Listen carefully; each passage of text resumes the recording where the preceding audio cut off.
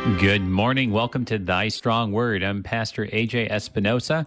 We're reading the entire Bible together, one chapter at a time, and we're looking here at a different oracle here. We keep going on through this oracle against the nations. Each chapter has a few or one, and this one is interesting. It turns its attention to Moab.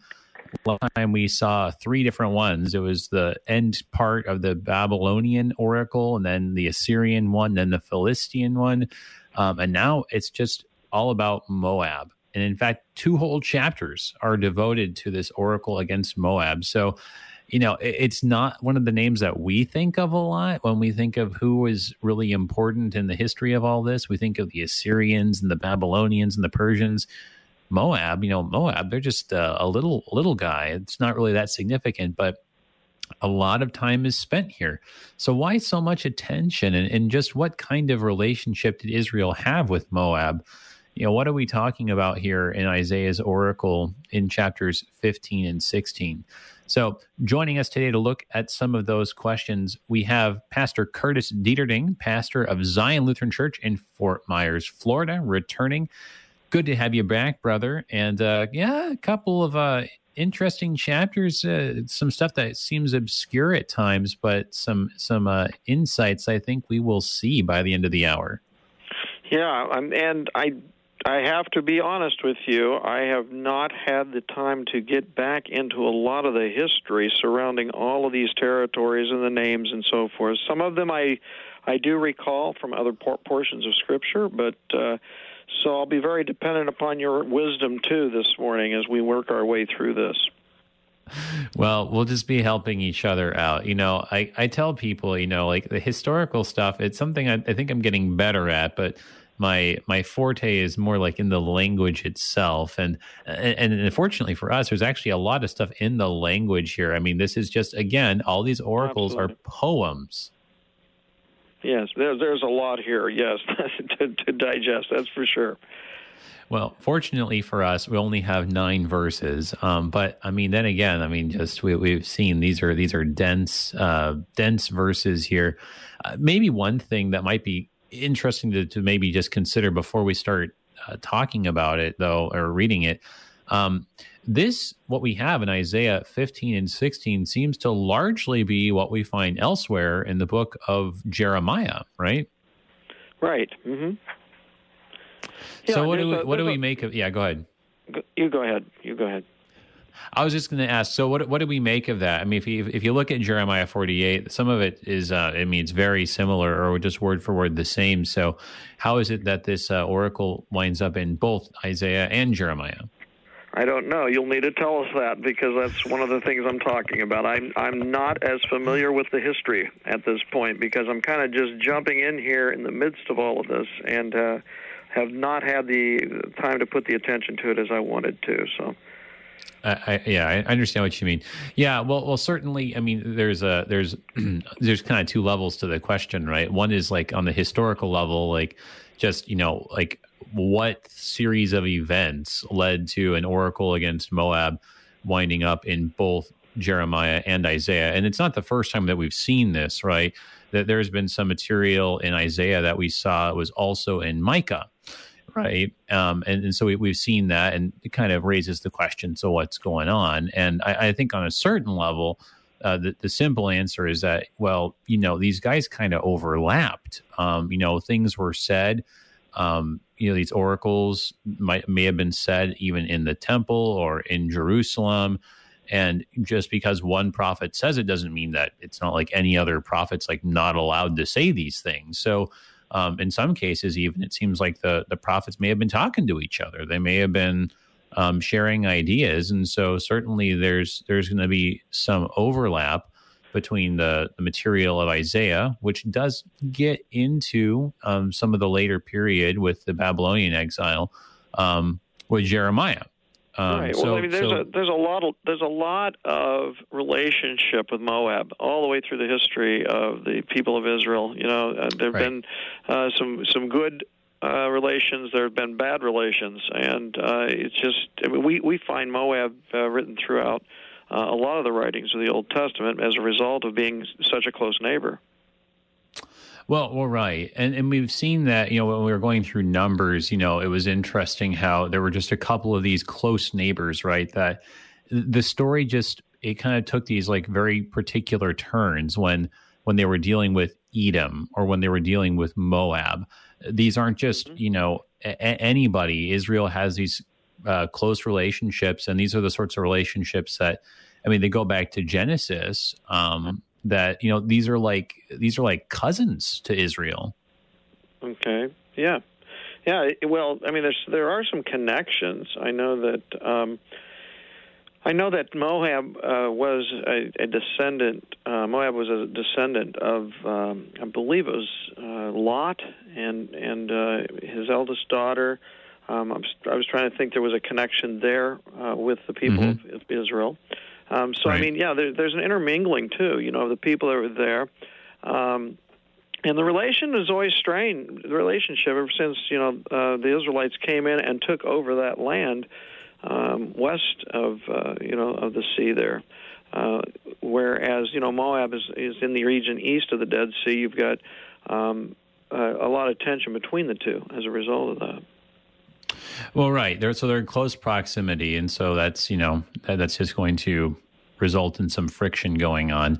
But in particular, we saw back in when we were looking at Numbers, you get this little there's like a falling out with Moab, and that might be a good way of describing it with the whole thing that's going on with the prophet Balaam and everything that was going on at that time. That there was kind of previously, it seems like something of a little bit more goodwill, but in those moments where we were seeing, and that was like the whole thing going on with worshiping, it was Baal of Peor, and that's when you needed Phinehas to come and end the plague that had broken out.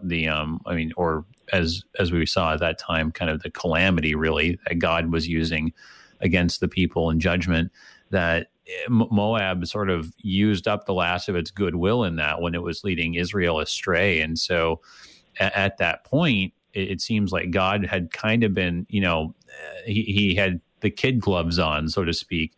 But after that, it was like, okay, no more. We're not going to treat you like, kind of like a special kind of distant relative or kind of a remote kin here, but you're just going to be like any other nation. And that sort of seems to be what's going on. This is like just the spelling out of that Moab's not going to have a special place anymore. It's just going to be like the other nations. Right. So let me begin with a prayer then as we approach this chapter here in Isaiah. Gracious God, as we come before you this day, we know that each and every word that is written about the history of the Israelites is part of our history. It touches our lives in ways that we can understand your relationship more fully with us even today. We pray that you would be with us and bless us as we look at the oracle concerning Moab, that we can understand what those relationships were among the people back then and what that means for us today, and also the relationship with you and what that also means for us this day. We pray that you would continue to always bless us by the gifts that we receive through the power of your Holy Spirit as your word continues to touch our minds and our hearts as we seek ways in which we can serve you and spread the gospel of Jesus Christ so that others may know of the wonderful salvation that you have won for us and given to us freely through his work. This we pray all in the one who is our Savior, Jesus Christ our Lord. Amen. Amen. All right. Well, let's go ahead and look at this oracle and start reading it. We can just, it is only 9 verses, so we can kind of take our time here. It is important, like we were saying before, to consider that this is in many ways just the first half of the Moab oracle. And so a lot of the stuff that will kind of complete the thought and kind of complete the picture will actually be taking up really next time. But it might be helpful at some points to go ahead and kind of look at some of the things in 16. But just reading the first part of 15 for now, just the first few verses. An oracle concerning Moab. Because Ar of Moab is laid waste in a night, Moab is undone. Because Kir of Moab is laid waste in a night, Moab is undone. He has gone up to the temple and to Dibon, to the high places to weep. Over Nebo and over Medeba, Moab wails. On every head is baldness, every beard is shorn. In the streets they wear sackcloth, on the housetops and in the squares everyone wails and melts in tears. Heshbon and Eleah cry out, their voice is heard as far as Jahaz.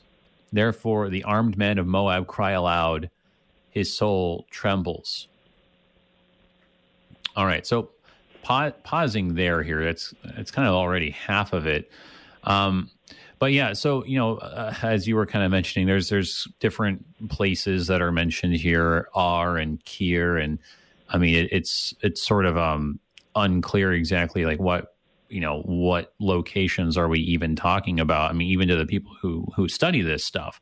But what is clear is that, kind of unlike some of the other oracles, like, the oracle with Philistia was kind of ominous, right? Like, oh, Philistia, you're laughing now because Ahaz has died, but just wait, right? Or the oracle against Assyria, which was like, the siege is going to be broken, the yoke that they're placing over Jerusalem is going to be removed, and some of these other things that are kind of more ominous.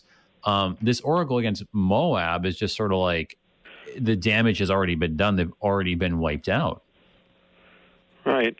Well, in that they're naming two places within Moab, I think, to give us also the picture of the total destruction that went on there, is that people are aware of these geographical locations of both of these places, and that I'm sure that it just really envelops all of what kind of destruction was going to be coming upon these people, and what came upon these people. So. I do want to look at, though, and I have looked at the verse 2 there a little bit, because right. I don't want people to be confused about the temple language that's here. Oh, okay. Because this is not the temple of the people of Israel, since this is a foreign country, but yet we see the word temple being used here, and it's the temple or the house of idolatrous worship that was conducted there, of false gods. So these high places where they're weeping, and it's really what caught my attention is that in high places is where the people of God gather to lift up praise and their worship to God. Even it's a temple of the people of God. We've heard that the reason the temple is built upon the mount is that it is its proximity to God, that it's in a higher place, that there's this idea of closeness to God. So it's interesting that they go to the high places to weep and to wail, and then there's a description of people that are really in an emphasis of mourning, because that's what you do, when you mourn, is that you shave your head, you wear sackcloth, and there's wailing and tears. Right. They are wailing in such a way that it's like a death to their country and to a lot of the people, of course, in that country as a result of the destruction. Right. And that's a helpful note to just think about what this means. They're going to the high places, they're going to these places of worship to wail and to lament before their gods, before the pagan gods of Moab.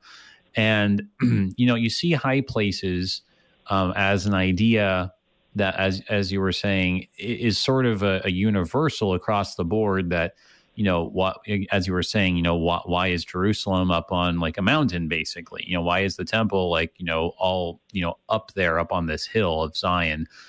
You have all these Psalms of ascent at the end of the Psalter, right? Because you go up, up the stairs, right? Like step by step.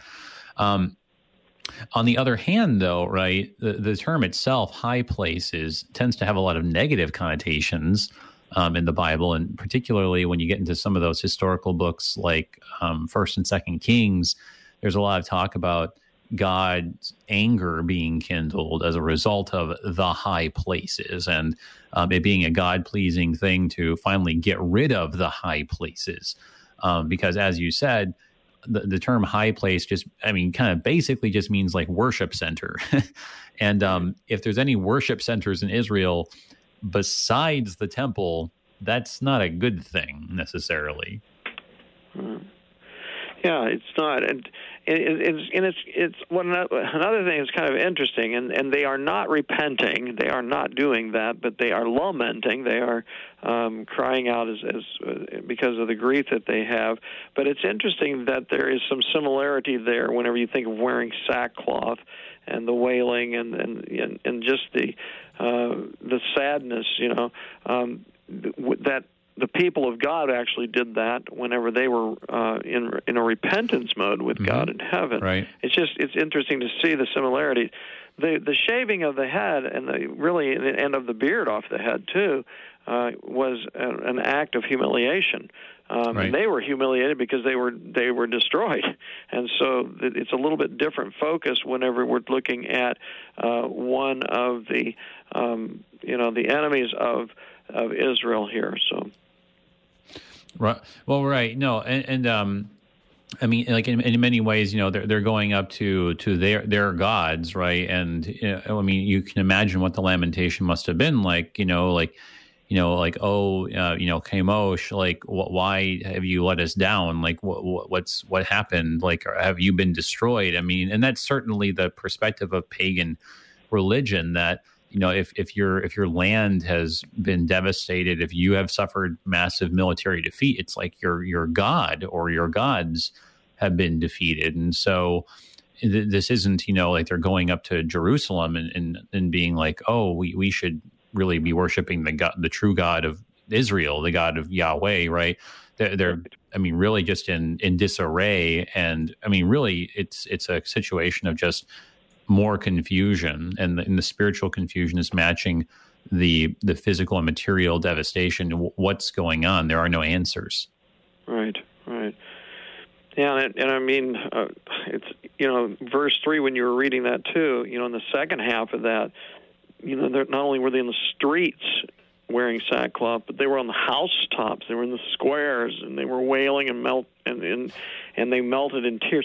It's interesting because what I'm hearing is that in every nook and cranny, I mean, this was going on in every place, right. And so you get this idea, and then whenever you talked about in verse 4 that cry could be heard as far as Jahaz. I mean, these men were lamenting. I mean, they were definitely crying out, which again indicates that this destruction is total. Right. Yeah, no, it's everywhere. It's everyone. And actually, that kind of reminds me of something that is probably worth just mentioning, just so everyone's following along here. A couple times here, you have the pronoun he being used. So, he has gone up to the temple, and where was it again? I think that we saw it. Right. His soul trembles, right? So, yep, I mean, if someone might ask, so hang on a second, who's the dude in this? Who's this guy that we're talking about? Yeah, so it's probably referring to just the people themselves. I'm not sure if it's referring to the leader or to the one who is in charge. How have you translated that? Well, I think that it's sort of like in the other oracle, especially the oracle against Babylon, where and you bring up a good point. The leader kind of represents the entirety of the people, right? I mean, and you have the same idea as you've been noticing. There's a number of parallels between all these people around Israel and Israel themselves. The king is this interesting intermediary. Even in Israel, the king represented both God to the people and also represented the people themselves. And so in the same way, when you have Babylon, the king of Babylon in the earlier oracle, and how that king goes down to Sheol and goes down among the shades, the idea is the whole people is going down, and the whole people has become weak and become wiped out. And that's very clear from the language that there being no remnant. And so I think similarly here, in the same way that in the Bible, it talks about Israel using the singular and talking about what God is doing to him, or what he is doing, right? Referring to the whole people collectively. Moab, yep. Same thing here, and that just complements what you were saying about the, in the streets and the housetops, in the squares. I mean, this is Moab as an entire people is in lamentation because of the total devastation. Right, and you get the picture that it's everyone, that no one's left out. That this is total and complete. Right, and it's showing the signs of this lamentation in ways that are familiar to from a Hebrew perspective. Shaving the head or the beards, these signs of grieving. I think you mentioned like the signs that are similar to maybe the kind of grieving that you might do with the death of a family member or something like that. The same sorts of things. You can imagine fasting. It's mentioned the sackcloth. So a lot of those same sorts of things, it's pretty understandable from that Hebrew perspective. That's right, and we can just see that.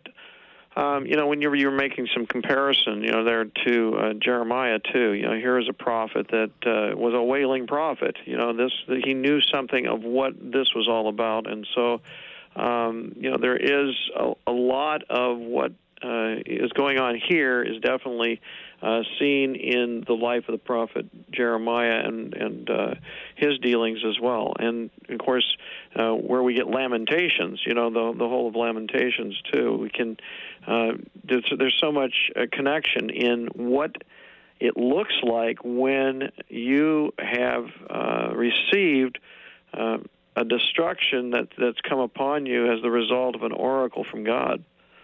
Especially when the people of those countries that are devastated are totally against what his will is, and especially when it came to his own people, Israel. Right. Well, so that's really the key with all of this is, so why is there this oracle, right? Because this is certainly not an oracle of, Moab, you need to cut this out or else you're going to be destroyed, right? This isn't like Jonah to the city of Nineveh, right, where he's trying to preach repentance. This is an oracle that's simply providing a spiritual perspective on what has already happened in this case that we would all understand, particularly Israel, actually, that Israel would understand what's happened. But perhaps even if there were some Moabites who joined themselves to Israel, and of course that's something that happened in the Old Testament that we know in the case of the book of Ruth, right? Right. Yep. Yeah, Ruth. That was the first story that came to mind too. Whenever you look at the life of Ruth, this is where she hails from, and so. When you start looking at the entire Scripture, that's what I was saying earlier, you find that Moab and the Moabites are definitely in a relationship here with the Israelites, and it hasn't always been good. Yeah. Well, we should talk maybe a little bit more about that Ruth connection, but we should hold that thought for right now because we need to go into a short break. But everybody, hang with us. We're looking at Isaiah 15. Oracle against Moab here on Thy Strong Word, and we'll be right back.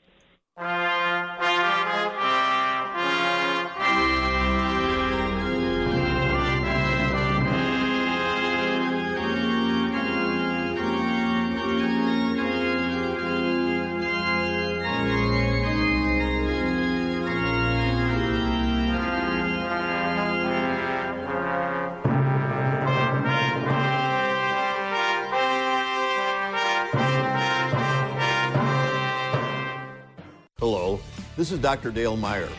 Have you heard Concordia Seminary's program, Word and Work and Intersection? Every week you can hear it on KFUO Thursdays at 2 p.m. Central Time. We visit with many interesting guests about how the Word of God applies to their daily vocations and ministries.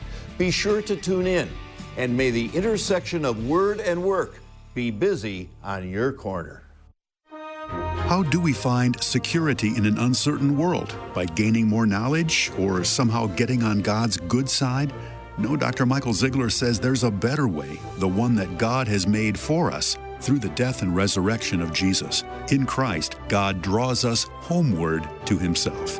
Hear Dr. Ziegler's message this week on The Lutheran Hour. Sundays at 12:30 and 5 p.m. on Worldwide KFUO.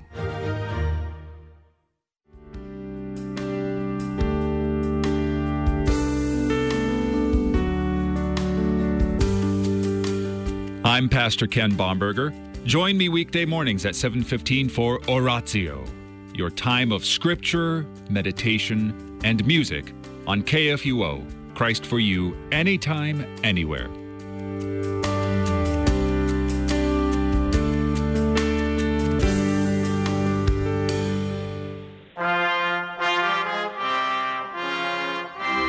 Welcome back, everybody, to Thy Strong Word. I'm Pastor A.J. Espinosa. We're looking at Isaiah chapter 15 here, together with our guest, Pastor Curtis Dieterding, pastor of Zion Lutheran Church in Fort Myers, Florida. And as we're talking here, Pastor Dieterding was just mentioning how, Moab is one of these peoples that keeps coming up again and again throughout the Old Testament. And there's a lot of connections. We're just mentioning Ruth, for example. If you have a connection that you have in mind, or just a question about this chapter, or even if there's something you're seeing in the next chapter that ties in here, those are all sorts of fair game questions for us. If you're in St. Louis, 314-821-0850. Go ahead and call in if you're listening live. Or if you're in Florida or elsewhere, 1-800-730-2727. Or you can always send an email to kfuo@kfuo.org. So, yeah, we were just, it's a relationship that's been one of ups and downs and ebbs and flows, right? And so we were mentioning, just how we saw in Numbers, how in Numbers 25, the whole thing with Balaam and trying to curse them and trying to lead them astray into idolatry, and then the disaster that was wrought on the camp, really bad moment in the relationship with Moab. But there's Ruth, on the other hand, which kind of paints like really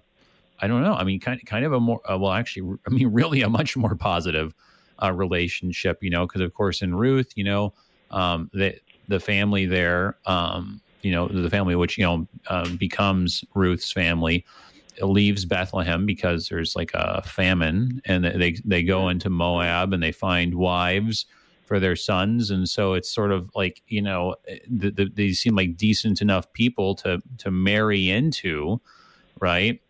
Yeah, she was willing to embrace their God, their true, as the true God, right. and so forth. Yeah, there's quite a conversion story there that goes on. Mm-hmm.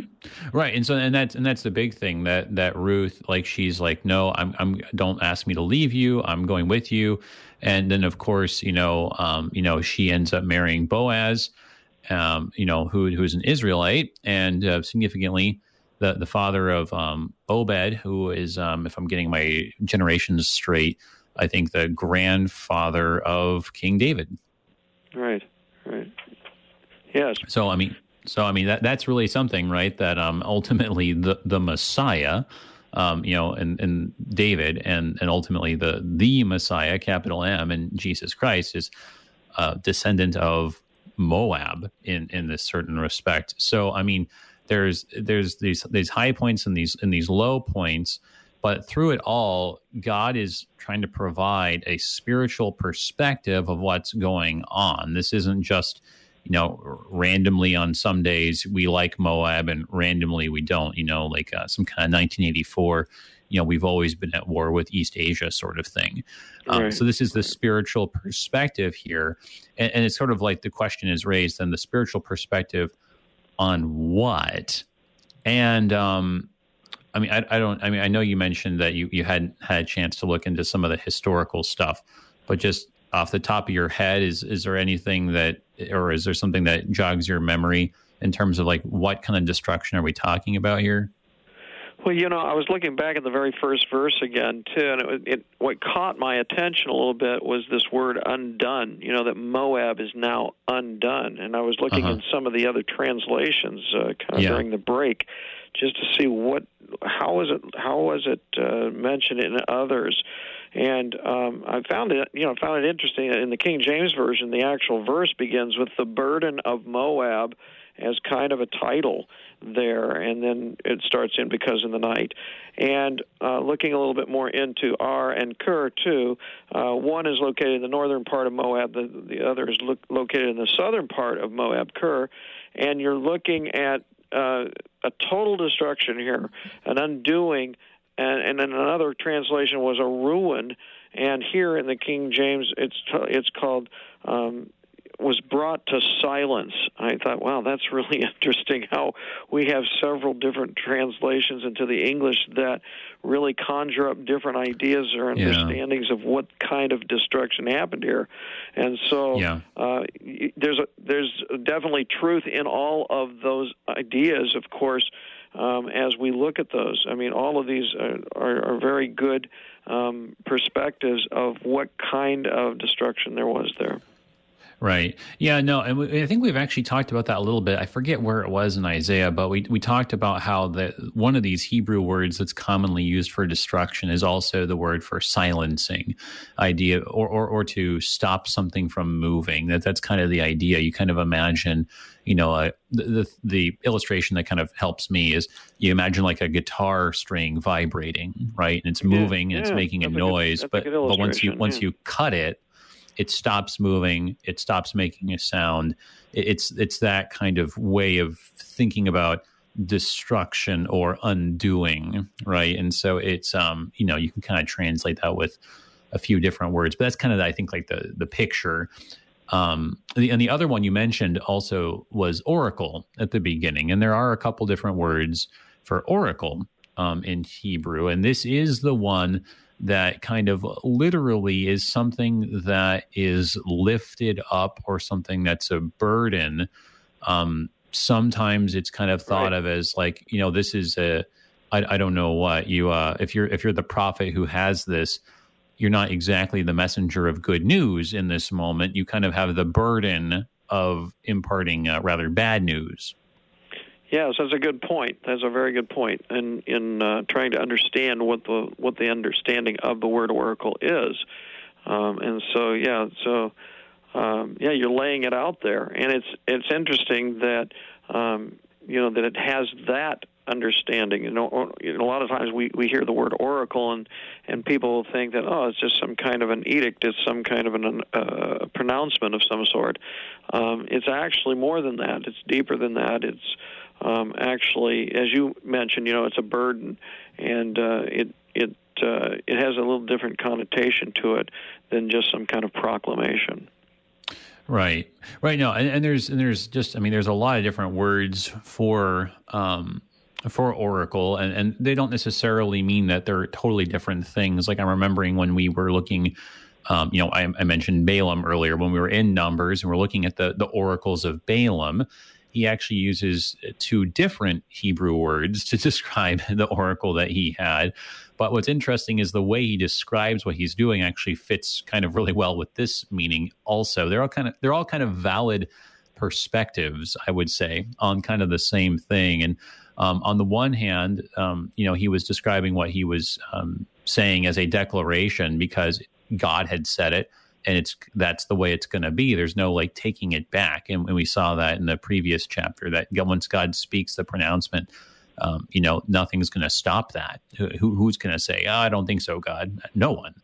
On the other hand, in Balaam's oracles, we saw there was a different Hebrew word that described how they were kind of wisdom oracles, like how on a certain level they were kind of that kind of natural knowledge of God that even Balaam as a pagan could understand, and how there is that sort of sense where even a pagan who doesn't have the benefit of the Word of God, you can understand a certain amount because God's just revealing Himself through His creation. And then finally, the word that we're talking about now, this word that's burden, kind of captures also the other side of what Balaam was doing, because even though Balak wanted him to curse the people so he could, protect Moab, what he come back with. And he said, Balak, if God says that I have to bless them, I have to bless them.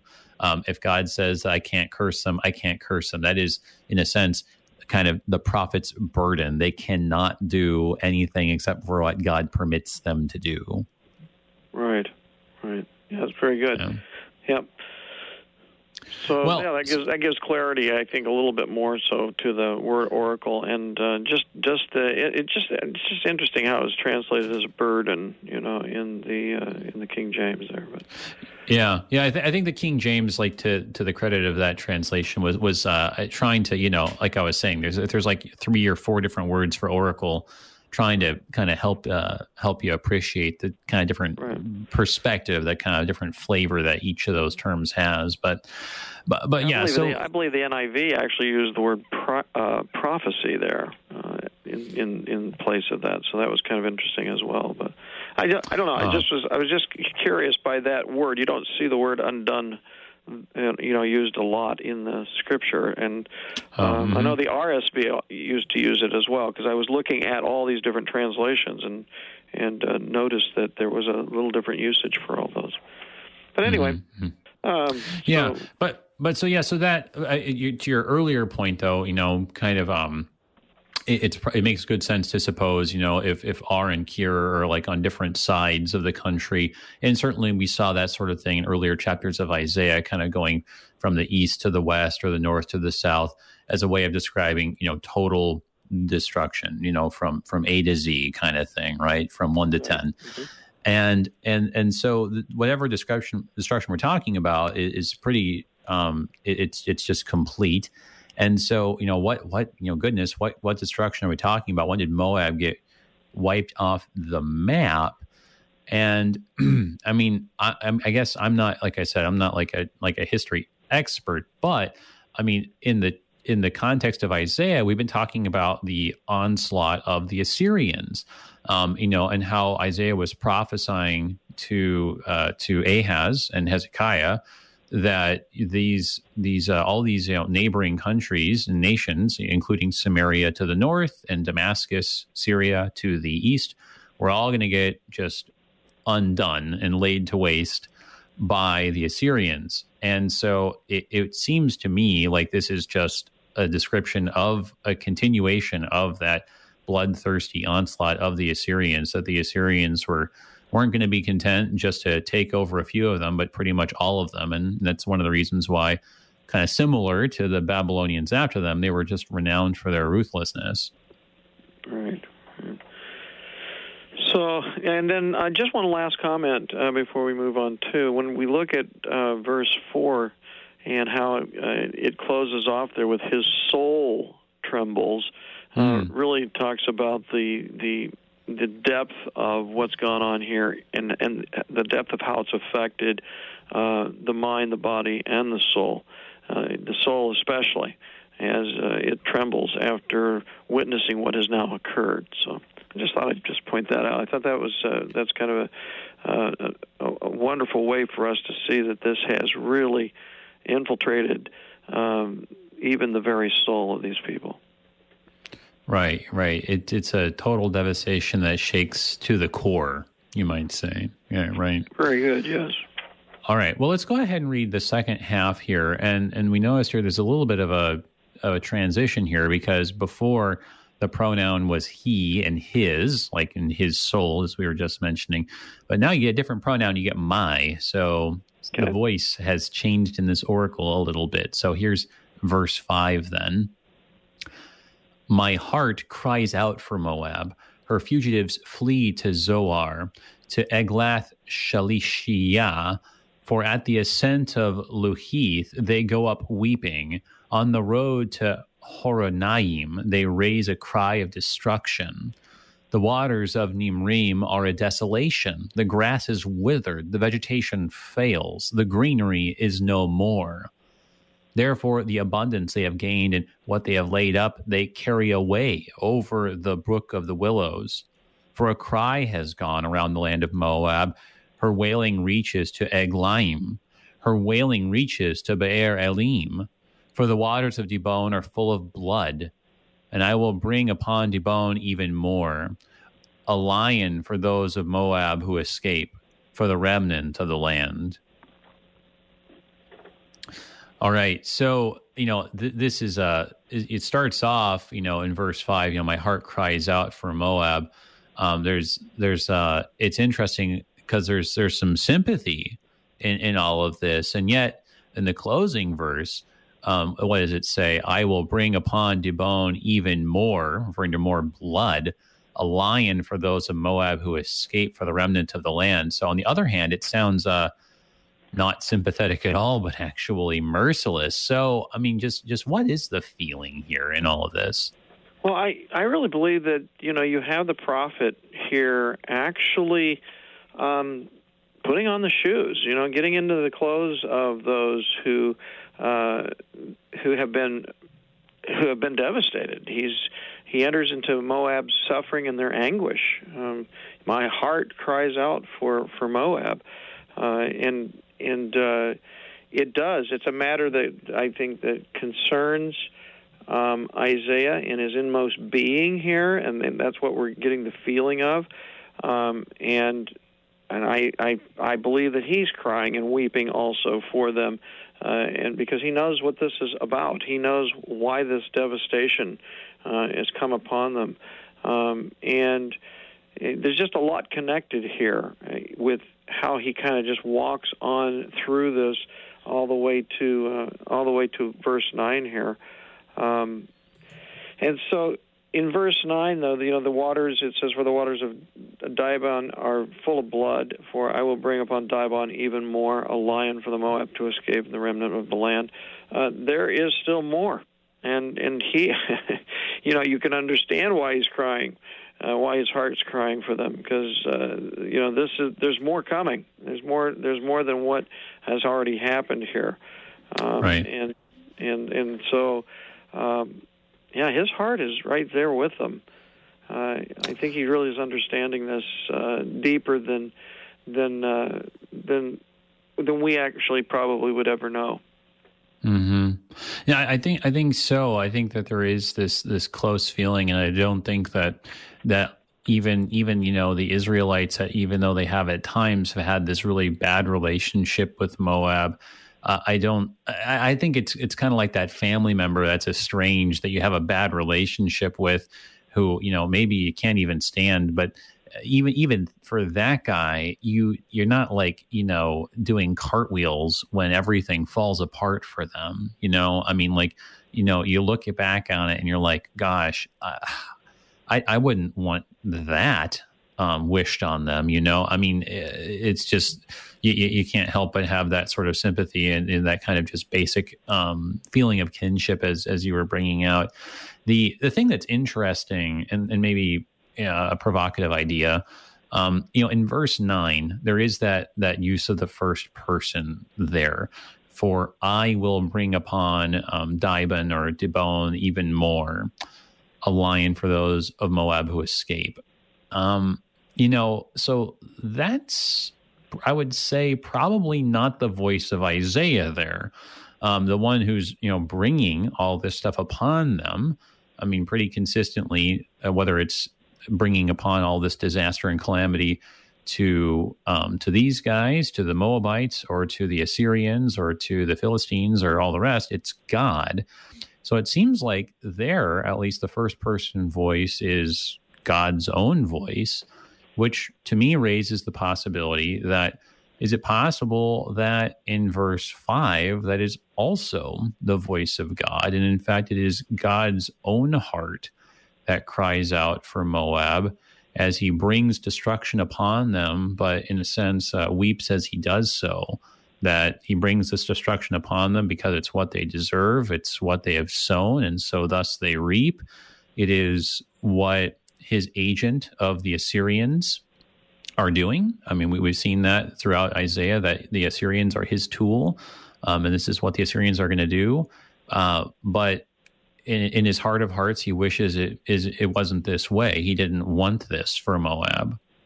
Right. I think there could definitely be this understanding of a blending here too, because it's also the heart of the writer. I mean, Isaiah is bringing God's words. I mean, there is a combination of the two. When you look at it, as far as what is Isaiah's responsibility, it has to bring God's word to bear to the people, and so he's carrying the very word of the Lord. And I agree. I can see how you're saying that this is also the Lord. This is the Lord's heart that's crying out for Moab. Isaiah is standing in the stead of God for the people. I mean, when he speaks a word of oracle like this, it is as though God himself is speaking, because it is God that is speaking through Isaiah. So, that's right on. It is more than just just feelings being expressed here by a prophet. But the reasons for destruction are being laid out here too. As you look at what's being written here and what's coming, that the grass is withered, the vegetation fails, the greenery is no more. They went from, enjoying a lushness in the land and in the water, and now everything is destroyed, and even the future that's going to be coming still yet. With waters that are full of blood. What can survive in that?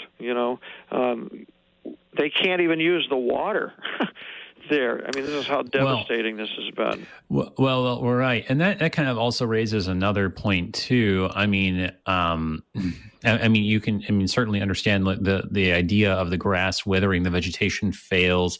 I think of this psalm that describes humanity that way, in a metaphorical way, that, like we wither and fall like the grass, like the flower, right? And so certainly you could have like a metaphor in that sense. Yes. But on the other hand, some writers have said perhaps this is actually describing like a twofold judgment, that on the one hand, Assyria is going to come through and wipe them out, just like every other nation basically in the region. But then on top of that, is this actually getting at a famine, a drought on top of that? That's why you have in verse 6, the waters of Nimrim are a desolation, right? Talking about the waters drying up. Well, now hang on a second. That does sound kind of like actually like a real drought. So the idea is God is using both the political and the natural forces in judgment against them. Mm-hmm. Right. Yeah, I see what you're saying. Yeah, absolutely. And I was also looking at the word Zoar, and I was trying to recall. There was a story about Lot, when they were leaving and fleeing, fleeing from Sodom, that they actually became fugitives there, trying to seek, really on their way, hopefully back up to the land of where Israel was at as well. And so I just found that kind of interesting, that their fugitives are fleeing to this same place as they fled from the. And again, what happens? What happens to the sea that we have there? As a result of Sodom and Gomorrah, and you have the Dead Sea there, and there's just a lot going on here that surely shows just total destruction and devastation that God can bring upon a land as He prophesies. So. Right. This description of total destruction, it makes you think perhaps of Sodom and Gomorrah.